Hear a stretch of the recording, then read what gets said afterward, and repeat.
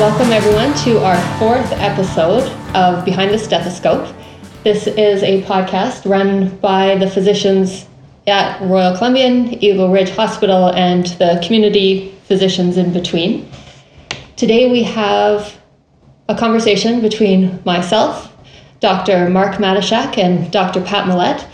Mark Matashak, many of you guys know, is a neurosurgeon at the Royal Columbian and is semi-retired at this time. And Pat Millett and I work together at Royal Columbian as hospitalists. So what's happening today for our episode? It's almost like a book club. Interestingly, a few years back, I'm going to guess it was like 2013, Pat Millett said to me, I have this great book and I think you're going to like it. It's The Power of Now. And I had heard about this book and I always thought it was like a business self-development book, but Pat told me a bit about it and I quite liked it. And the story was that Pat got this book from Mark Matashak. And so I was thinking it would be really interesting to understand how you came across this book, Mark, and what made you think to share it with Pat. And then Pat, same with you, how you decided to share it with me and how it's affected you. And now we're going to pass the book on to the greater population in Royal Columbian, Eagle Ridge, and the doctors in between.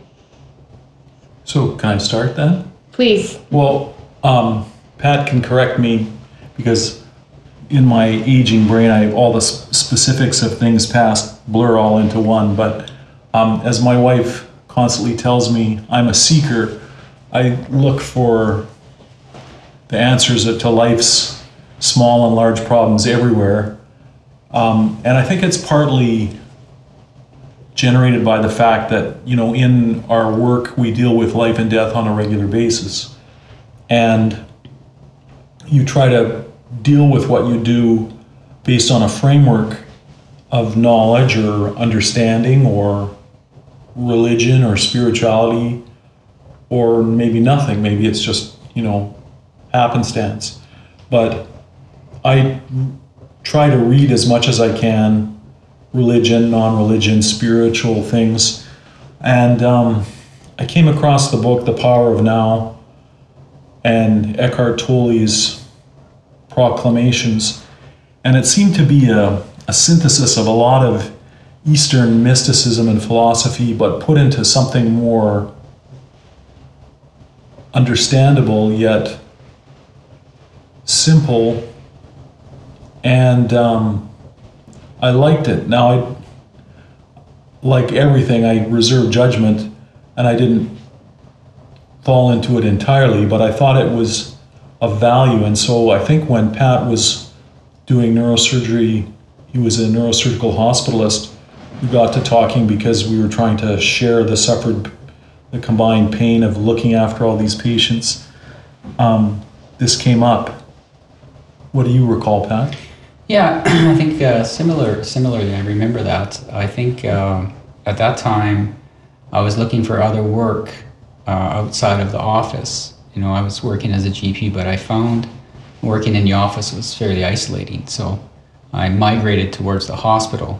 I was always doing, admitting patients, as an admitting physician, like all the GPs were doing at that time before they gave up, it's all now different, but so at that time I was looking for something different, and a job came up in the hospital on the neurosurgical ward as a sort of a clinical associate, right? So yeah, and I think one day we were just sitting down at going over a patient, or sitting beside each other at the main desk, and we got into a little bit of a conversation. I can't remember the nature of the conversation actually, but you did mention the book.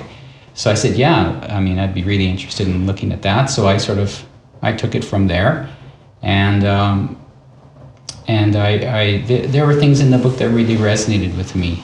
For myself, it was a difficult time. I had a lot going on in my life at the time, a lot of personal issues. My wife wasn't well, and I was transitioning from really trying to transition out of the office, because I found that office practice for me just really wasn't, it was a bit isolating and it wasn't really doing it for me. So that's why I came upon the book, and from Mark, and I became really interested in the study of mindfulness. And again, like you, Mark, I read a lot, and I always try to keep an open mind to different perspectives on things. And I'm always looking for ways to sort of improve myself. So, if I can, I would just say that I started trying to become more knowledgeable about the way I think, and about trying to understand myself a little better. And that's where the book sort of fit in well for me as a sort of like an educational tool. Now, people in the audience may not be aware of this book. So Eckhart Tolle wrote The Power of Now. I'm thinking like 25 years ago, probably. And Pat and I were talking a little bit before the show. And we wanted to put out a disclaimer. Under no circumstances would we want people to think that we are an expert on this topic or concepts, but we've read the book several times, and it always kind of means something different as you read through it again. Would you guys be able to explain to the audience what his premise is? Well, I'm happy to give it a shot, and I'll do a disclaimer. I don't work for Eckhart Tolle, but I have a weird relationship to him in the fact that my Rolfer looks after his wife. And I was getting Rolf yesterday, which I get every 3 to 4 weeks because of spine problems that I have. And I had the book with me because I was sitting and reading it while I was waiting in the lobby. And he goes, "Oh yeah, you want Eckhart to sign that for you? Just give it to me and I'll get it signed." And I said, "How do you know this? How can you do this?" He goes, "Oh yeah, I look after his wife. I've looked after him for her for 10 years. And so if you want any of your books of The Power of Now signed, just give them to me and I'll get him to sign it." He lives in Vancouver, I'm sure, as you guys know, and travels around the world. But the premise is simple. The premise is the power of now is just that, to live in the now or live in the present, and to stop ruminating on the past and worrying about the future, and your life opens up. Now that sounds fiendishly simple and totally silly for many people, but so many basic truths are just that. And he spends the 190 some pages in the book going over why paying attention to what is present, what is happening right now, because no matter how bad things are in your life, or how bad they were, or how bad you envision that they may be, how things are right now at this very moment usually are okay. And so just stick with that, and then things eventually will work out. Now we can expound upon that, but I would say that's the basic premise of the book, from my perspective anyway. Yeah, for me, it was, in my sort of sense of understanding, it was very similar. What I really got out of the book too was his concept of like identification with mind and sort of watching the thinker. And this was a concept that for me, I never really thought about before. And to me, I understand it as sort of taking a third party approach, sort of the being self of me looking at my how I think and the thoughts that go through my head and the predominant thoughts that I think of. This gave me a tremendous sense of enjoyment, and it was a real realization for me, because to realize that there's a narrative in my head that I don't always have to believe, that it's there, but it may lead me to places that make me unhappy. And that if I can at least recognize my thoughts and those tendencies that I have, then I might be able to do something to correct them, and since become more, not just more, by being more present and by recognizing that. Just the recognition of my mind that thinks that way is a way to sort of intervene.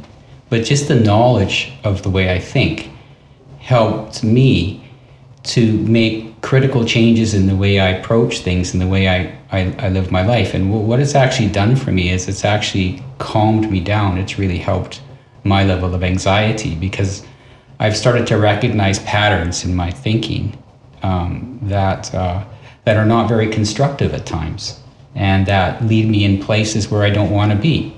And I notice, for instance, now, through the book, actually, that I can recognize when I'm tired, for instance, because my thought patterns actually change. And that's one of the concepts that I got out of the book. And the other thing was the concept of random thoughts and how busy our minds are, or how busy my mind is, and how distractible I could be. So it gave me a real perspective to looking into to be more introspective and to understand myself. So I really took a lot from that. And for myself, coming across this book when Pat had given it to me, I was probably at a place where a few years prior to that, I had been actually told by one of my colleagues in the office. She said, "Man, you're so anxious and you let all this stuff bother you so much and you take it so personal. Like, you need to lighten up. You need to get some help." So I actually did get a little bit of counseling way back, and from that I read some different books about. It was probably she was doing cognitive behavioral therapy on me, and I was learning that like you actually get to choose your thoughts, and your thoughts are your reality. Like what you think is true for you. And so with this book, you learn like if you are anxious and worried and catastrophizing, and a lot of female physicians, especially young female physicians, are known to be quite perfectionistic, which is a very stressful way to be because you can't control all the factors in your life and all the factors out there. So you get to learn that you can choose them and they can be a better reality for you. And then on a bigger scale, like Pat and I, we work with many physicians and patients and families, and you can kind of get a sense of where people are at with their, I don't know what to call it, but maybe their spiritual journey. And you get a chance to see that people who are really stuck in their minds, like, and their minds and their thoughts are their reality, and they're so anxious and worried. And then people who have the ability to fall back into that more essence of the witness and watch these things come and go.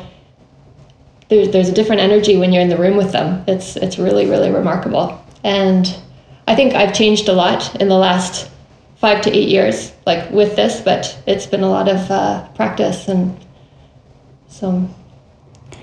And I think a lot of physicians, I mean, my experience is that many physicians I've worked with,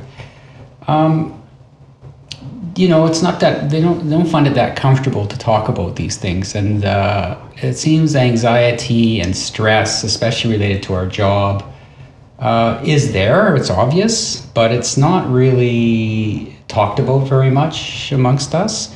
And there may be even a bit of a, I kind of got this sense when we talked a little bit about using meditation, for instance, around the office, or maybe the concept of maybe we should all sit for a few minutes and just calm ourselves in the morning and just empty our minds and breathe, or this kind of idea met with quite a little bit of unexpected resistance. And one of the comments one of the physicians made to me I found was really interesting, and it was that I'm so busy, I can't even imagine. My head is so full of thoughts, I can't even imagine about meditating. I can't even entertain the concept of meditating right now. When in fact, in my mind, that person needs that could use that aspect or that tool to their benefit so greatly. So there's a real sense of resistance still, I find. Do you think so, Mark? Well, you bring up many important points. First off, all physicians by nature are obsessive, compulsive, anxious, worried to a greater or lesser degree, and that degree of anxiety is dependent upon how much problems or pressure they put on themselves to be perfect, because the desire has always been to be perfect, to make no mistakes, to make the right diagnosis, to prescribe the right treatment, to have the patients do well, and then and then patients get better and everything's good and everybody's happy, and your life is fulfilled. But as we all know, that's not always possible. In fact, sometimes it's rarely possible, depending on which patient population we're looking after. And so one has to, at some point in time, develop a certain degree of equanimity in dealing with patients who are sick. And that doesn't mean adopting a laissez-faire attitude or, being like Doris Day saying que sera, sera, but it means trying to come to terms with the fickleness of the human state and how people get sick and why they get sick and how much we as physicians can influence that process, because in many ways we can influence it a lot, and other ways we can't change it at all. They're on a path that, despite our best efforts, it continues to either their death or dissolution. And so any way that you can, to use these euphemistic terms, get closer to the source or to understand what the essence of being is, and do that first in yourself, then it can help when you're with other people, because they can sense that you are more, as you said, Joelle, more grounded. And it's not as distressing, because there's nothing worse than being in a stressful situation with a bunch of stressed people. And so I've always, I hate to use examples, but I'll give one example, or maybe two. During brain surgery, the proverbial excrement can hit the fan on a regular basis. And so I try to have as much, or have in the past tried to have as much calming environment as possible. So despite my anesthetic colleagues who chastise me on a regular basis, I play all sorts of new age music and classical music. And when we do things like aneurysms and people's death is perhaps imminent if some disaster happens, I would play Gregorian chant, which just would kill the anesthetists. They would say, take that off. But I felt that if the soul was going to depart from this body, that they might as well do it in a harmonious environment. Anyway, that being said, I think the promotion of inner peace, for lack of a better term, is good, because we can't always be happy, but if we're at peace, I think is better than if we're in anger or despair or anxiety or depressed or whatever. And so Eckhart Tolle tries to point out the follies of our ways and to try to, as Pat says, be the observer and not let the continual mind talk that plagues all of us be so at the forefront of our consciousness, and instead the underlying strength of who we truly are can shine forth. And sort of ask, but what kind of strategies do either of you guys use in your daily lives, like when you were working, Mark, and you, Joelle? I can tell you what kind of strategies I'm still trying not to use, and have been problems in the past, because the book really addresses that. So, like Eckhart Tolle will talk about how so your mind is anxious and busy, and even if you're not thinking about things, and if aren't identified with this essence and this witness, your mind is just under this constant dis-ease. I don't remember what he calls it, but I call it like dis-ease. And I'll talk to my husband. I said, I have the dis-ease of humanity, and I just feel so riled up. But because of this book and the work that I've done, I can actually feel when that's happening, and I know when that's happening, and then you can just sit with it and it will pass. But if you're not mindful enough to know about that dis-ease that's sitting in you, what humans do is they numb themselves. So maybe they watch Netflix for 3 hours that night, or they eat carbs, drink alcohol, watch pornography, gamble, social media, like just stuff to numb themselves out. To dissipate that accumulation of negative energy that you have, exactly. And then you're left worse off than than before. So, Well, not with pornography. and I must say, all of these things are fine in moderation, a fine glass of wine or lovemaking session or whatever, but done in excess, you're left worse off than where you started. You're trying to get some kind of relief. And so, Pat, you asked, what are you doing now? And I have kind of a list of things that I have written in my journal called core strengthening. And it's not an exercise thing, but things that are core strengthening don't involve like this dopamine chase of social media or carbs, or I'm lucky. I get really bad migraines if I have more than 2 glasses of alcohol a day, so I'm lucky in that respect. So things that you can do outside of that, for me, exercise, meditation and mindfulness.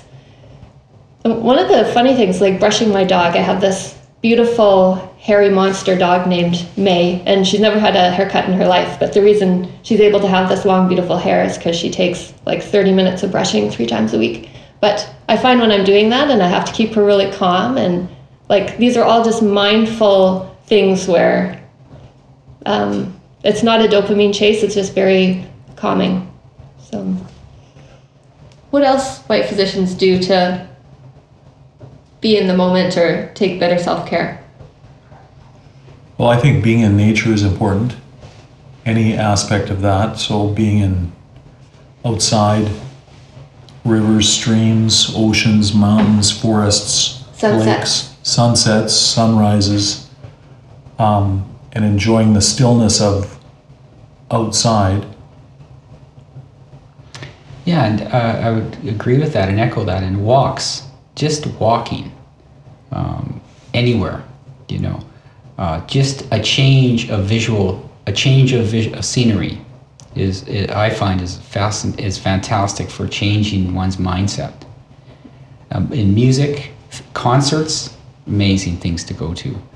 Knitting, playing music, and exercise in its various forms, especially in nature. Art of any type. Yeah. Journaling as well. That's really helpful. Now, all these things to a certain person would seem very frivolous and selfish, like when there's so much work to do.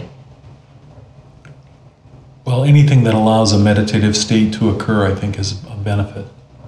And all these activities that promote mind stillness and appreciation of the now are important. I've done, not on a regular basis, but let's say on a haphazard basis, depending upon my life situation, meditation since age 15. And I've been aware of its importance in my life, in allowing my best self to come through. And I know when I don't meditate that I'm worse off. And what is meditation? Well, it's different things for different people, and there are different techniques, and there's, you can have a mantra, or you can do breath meditation, or you can do walking meditation, or you could do, blah, blah, blah. There's all various ways, but it's all the basic is, and that's the beauty of Eckhart Tolle, is that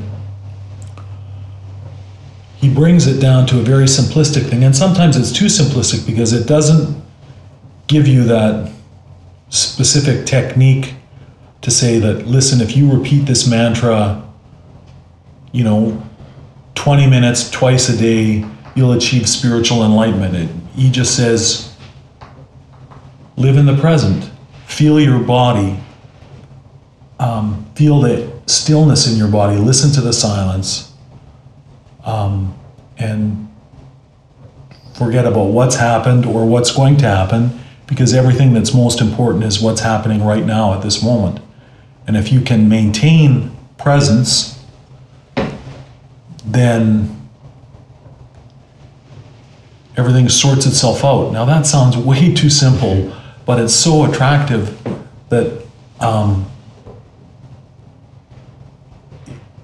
it's what spiritual teachers have said throughout the ages. Mm-hmm. And so I try to do that poorly, but still try. It's all in the trying. And that makes sense. I mean, I like to, yeah, as you say, it's a simple concept, very, very difficult to achieve. Mm-hmm.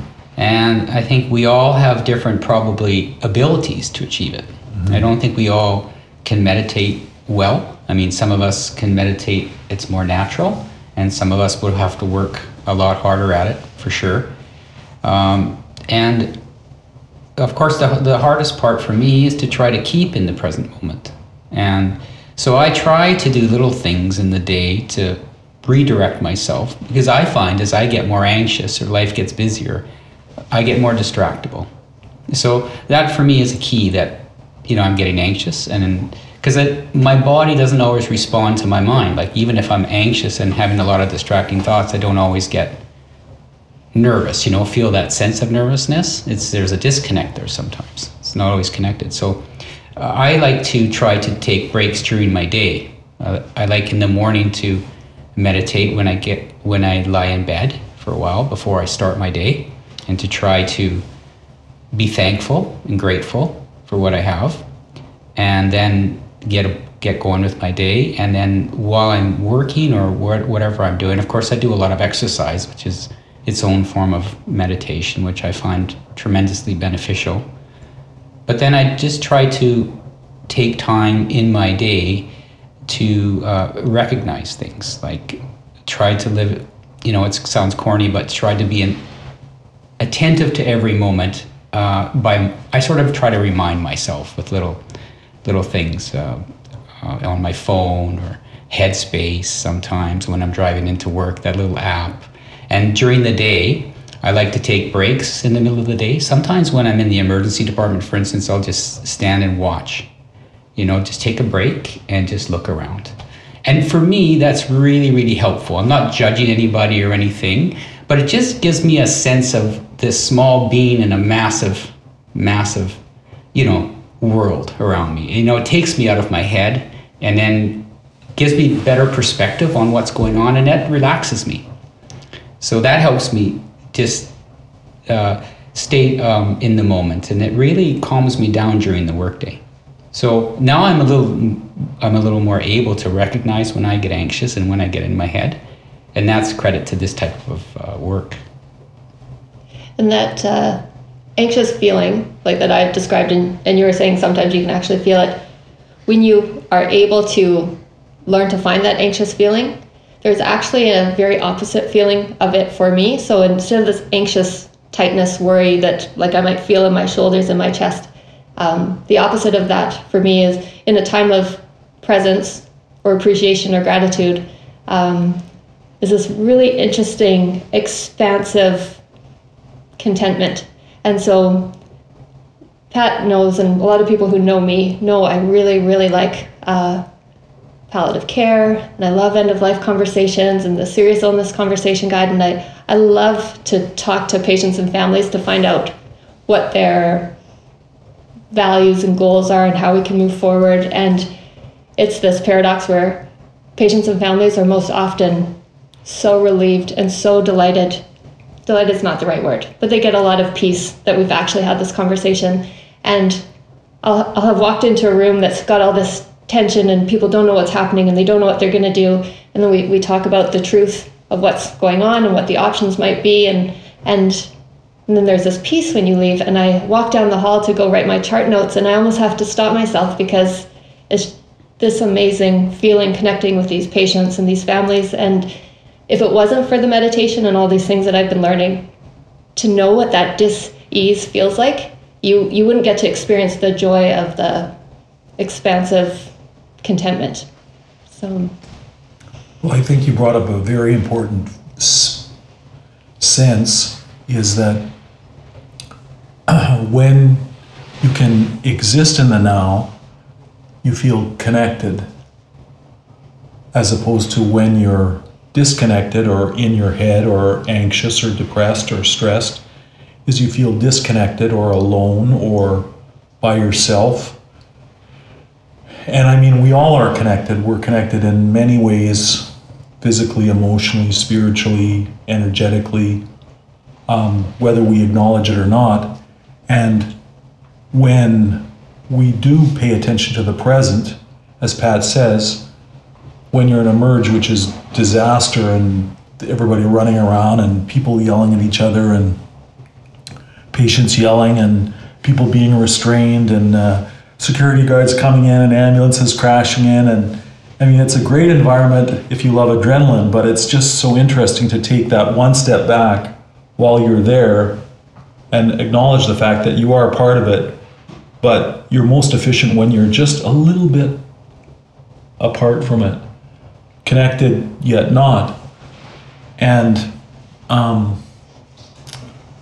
think that's the best way to be most efficient as a physician, is to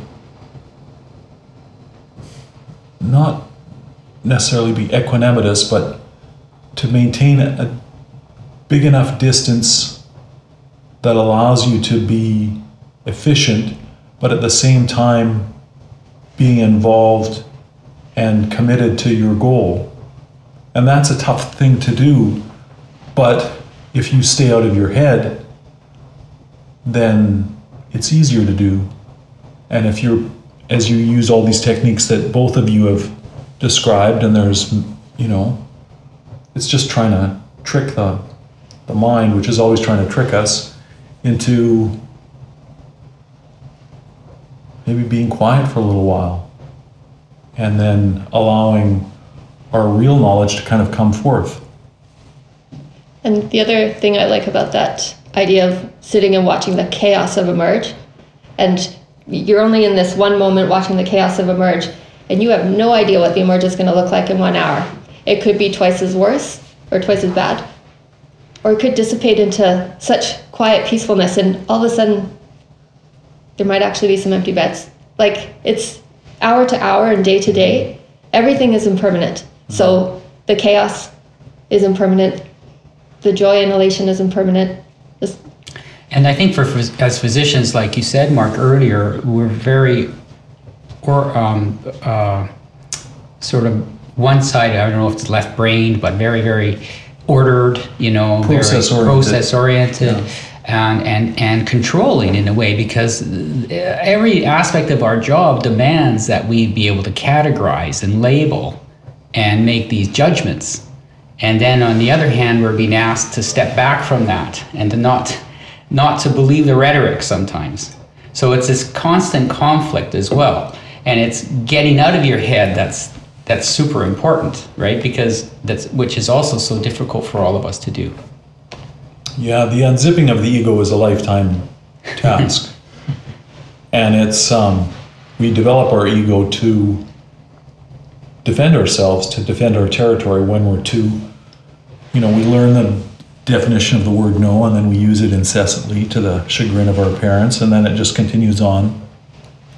And we try to stabilize our ego by gaining the knowledge that we have to have as adults, and then students, and then physicians. And then at a certain point, to relinquish all that important knowledge that we have and that structural, ordered thought and the constant labeling, as you say, Pat, and assessment and judging, and you know, that's just our nature. And so you can't suppress it, but you can, as you say, observe it.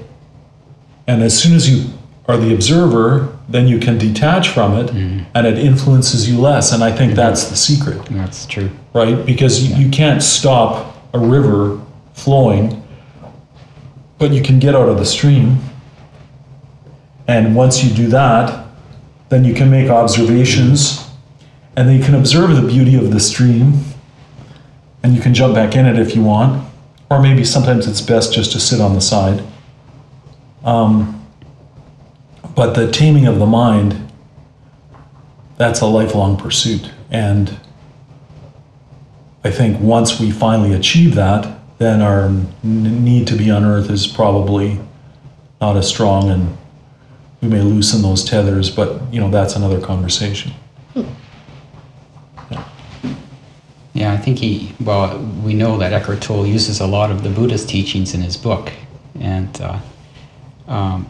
I enjoy that because it's this inner critic that's one of the toughest things to overcome for me, maybe for other people.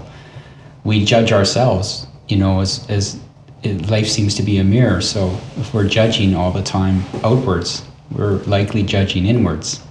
And sometimes the inner judge is the toughest judge to battle. And by recognizing that, as you say, Mark, once you can recognize that you're judging yourself or you're extremely hard on yourself and having some self-compassion, it's relaxing. It's a sort of emancipating feeling.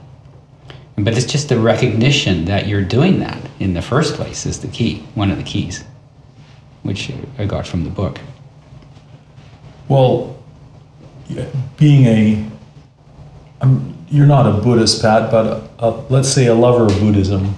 You may be a Buddhist, maybe, correct me if I'm wrong. No. But there's the Four Noble Truths of Buddhism, which the first one, as you know, is life is suffering. And we know that all too well as physicians, that life is suffering. And one of our goals is to help that suffering, not necessarily end it, but to help it or alleviate it. And the fact is, if you can acknowledge that simple truth that life is suffering,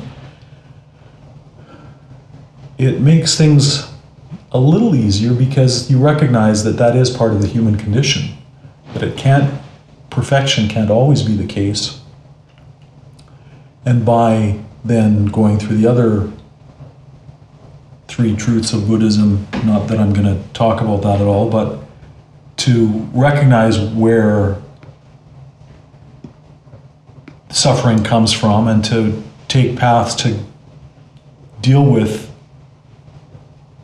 the problems of our mind and attachment, etc., then it gives us a path to enlightenment. And that sounds all way too airy-fairy, but I mean, we all want peace and happiness in a greater or lesser degree, and that's what spurs on all our actions, whether it's misguided or not. But Eckhart Tolle, you've listened to him, you've gone to his talks. Yep. I mean, he's like a little kid in his nature. He's just, he just laughs at himself all the time. It's sort of like the Dalai Lama. Dalai Lama just thinks everything is funny all the time because he's so detached from so many things. I mean, of course, he's also the spiritual leader of all these people, but he behaves just as if he's a child. And not to say we should behave like children, but maybe that's not such a bad idea. Well, living in the moment is what they do best, right? Yes. And it's that disease of teenageism that's the interesting one. Anyone who's raised a teenager understands the concept of maybe all the pathways have not finalized yet, and maybe we're still living in the moment, which is interesting, arguing with a 13-year-old about thinking about things in the future because they don't see it. Yeah. Well, the developing brain is fascinating in its function and dysfunction, especially when it's influenced by the super hormones that exist at puberty. Yeah. I found that this attachment to things that you talked about, once you recognize that it's our desire for attachment, I mean, that in itself is another interesting concept that when you think about it, causes a lot of suffering, right? And the feeling that one can have by losing that sense of attachment or that sense that I'm controlled by these things is a wonderful feeling if we could all get there. It's tough. I had a really interesting experience about 4 or 5 weeks ago. Some friends of mine took me to the Canary Islands for like 9 days. And on my last day at the Canary Islands, I was like, in this little bit of something, like I felt this sadness or grief on my last day that I'm going to be leaving this beautiful place. And it was really interesting to think that, like, don't grieve leaving the Canary Islands. You're still here for another 8 hours. Just enjoy it. And it was like such a remarkable day. Like those last 8 hours just went on for so much longer. Instead of grieving and being, upset that I have to leave here. I just really got to enjoy the sunshine and the warmth. And then when my friend and I were traveling back, we had a pretty bad trip back where it was going to take 3 flights to get back home. And I said to her as we were leaving to the airport, I said, in the spirit of this book, nothing is good or bad on this trip. And the trip ended up being 2 delays and missed flights, and it took us 5 legs to get there. And I just kept saying to her throughout the trip home, which took like 49 hours to get home, that I said, nothing is good or bad. And we had the greatest time together. It was tiring and exhausting, but I don't look back on it on any kind of regret. So it just made for what should be a terrible situation pretty tolerable. Yeah, I think Eckhart Tolle says that as soon as you label something or judge it, then you're giving it power over you instead of just observing and waiting or wanting to experience, as he says, the isness of things. So once you can experience the isness, that is to let things be as they are, then life flows so much smoother. And 99.9999999% of things we can influence relatively little, if at all. But as physicians, our goal is to influence many things. And some of us can, some of us can't. It just depends on so many other factors. And it doesn't mean to relinquish your role as physician. It just means that well, I don't know what it means. It means that maybe if we let things go a little bit more, not let the sodium drop too low or the blood glucose rise too high, or the intracranial pressure rise too high, that things would work out. Now that's kind of a interesting way of looking at things, and from a obsessive compulsive neurosurgical perspective, that's just anathema. But I think there is a role for that, and it's trying to figure that out. And it's hard to explain to people out there what it's like to just keep dealing with what's in front of you and doing your best with what's in front of you and experiencing the isness. It's hard to explain what that's like until you try it out. Mm-hmm. And I think if you look at problems at work as a physician, instead of having all these labels attached to a particular problem, but just to come to the realization that it just is. Mm-hmm. This is something, but let's not label or judge it or worry about the patient you had in the past who had this, who died, and layer all these concerns on from the past and from the future, but to just deal with the moment, in the moment, realizing that your level of control is very minimal. As he says, you only have control over with the immediate right in front of you. I find that really helps me in the hospital, especially with families, because then I don't take their stress on. I know they're suffering, but I don't feel the suffering in the sense that they do, because I look at it more of as a continuum. This is an issue. This just is. Someone's sick, someone's close to death. Various people here are having a lot of difficulties handling this moment for various reasons of attachment or whatever. And I find that this broader kind of perspective that I find from these types of reading these types of materials, this mindfulness, this living the present moment without judgment, really helps me deal with these stressful issues. Yeah, and you get to be with that family. Yeah. But you're not owning their feelings or the situation, but you get to be with them and in presence.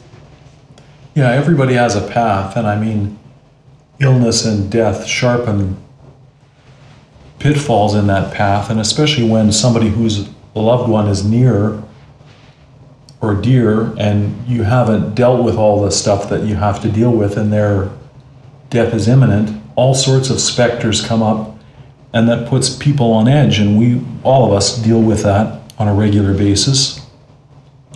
And we can't change that situation. That's the path that they're treading, but you can acknowledge it, and you can,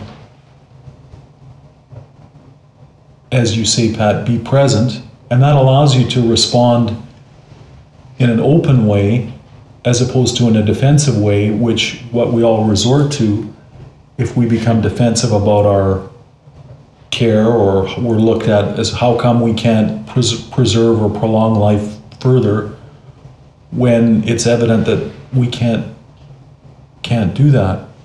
And I think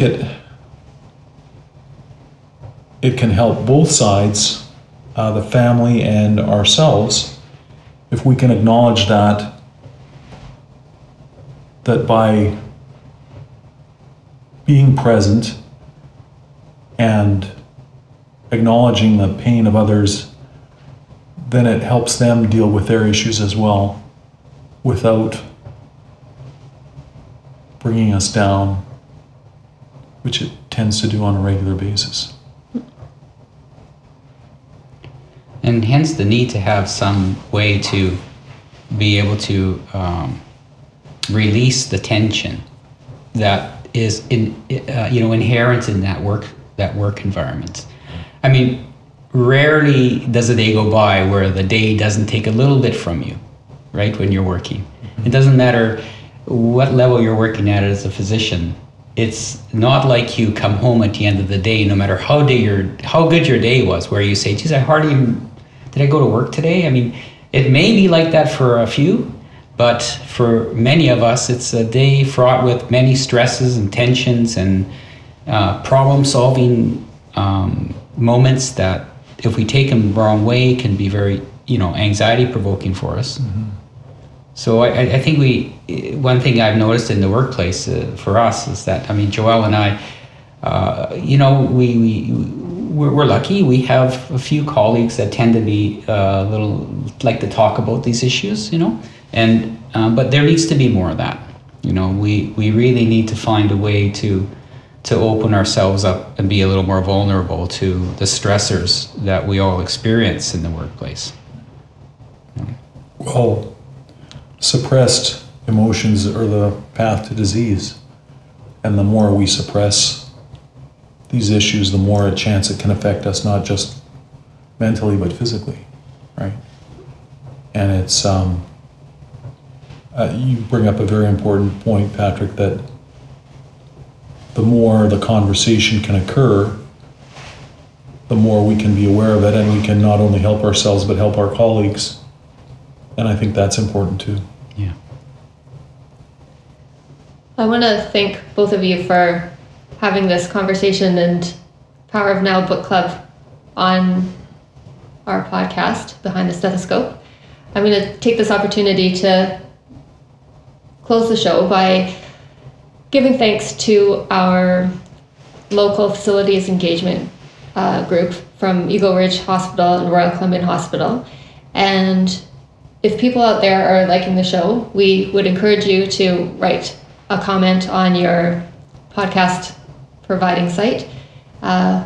Give us a rating of however many stars you think is appropriate. And if you are interested, donations can be made to help support the podcast through the Royal Columbian Hospital Foundation, and you just let them know that you want your donation to support the Behind the Stethoscope podcast. So thank you very much, guys, and we'll see you all next time.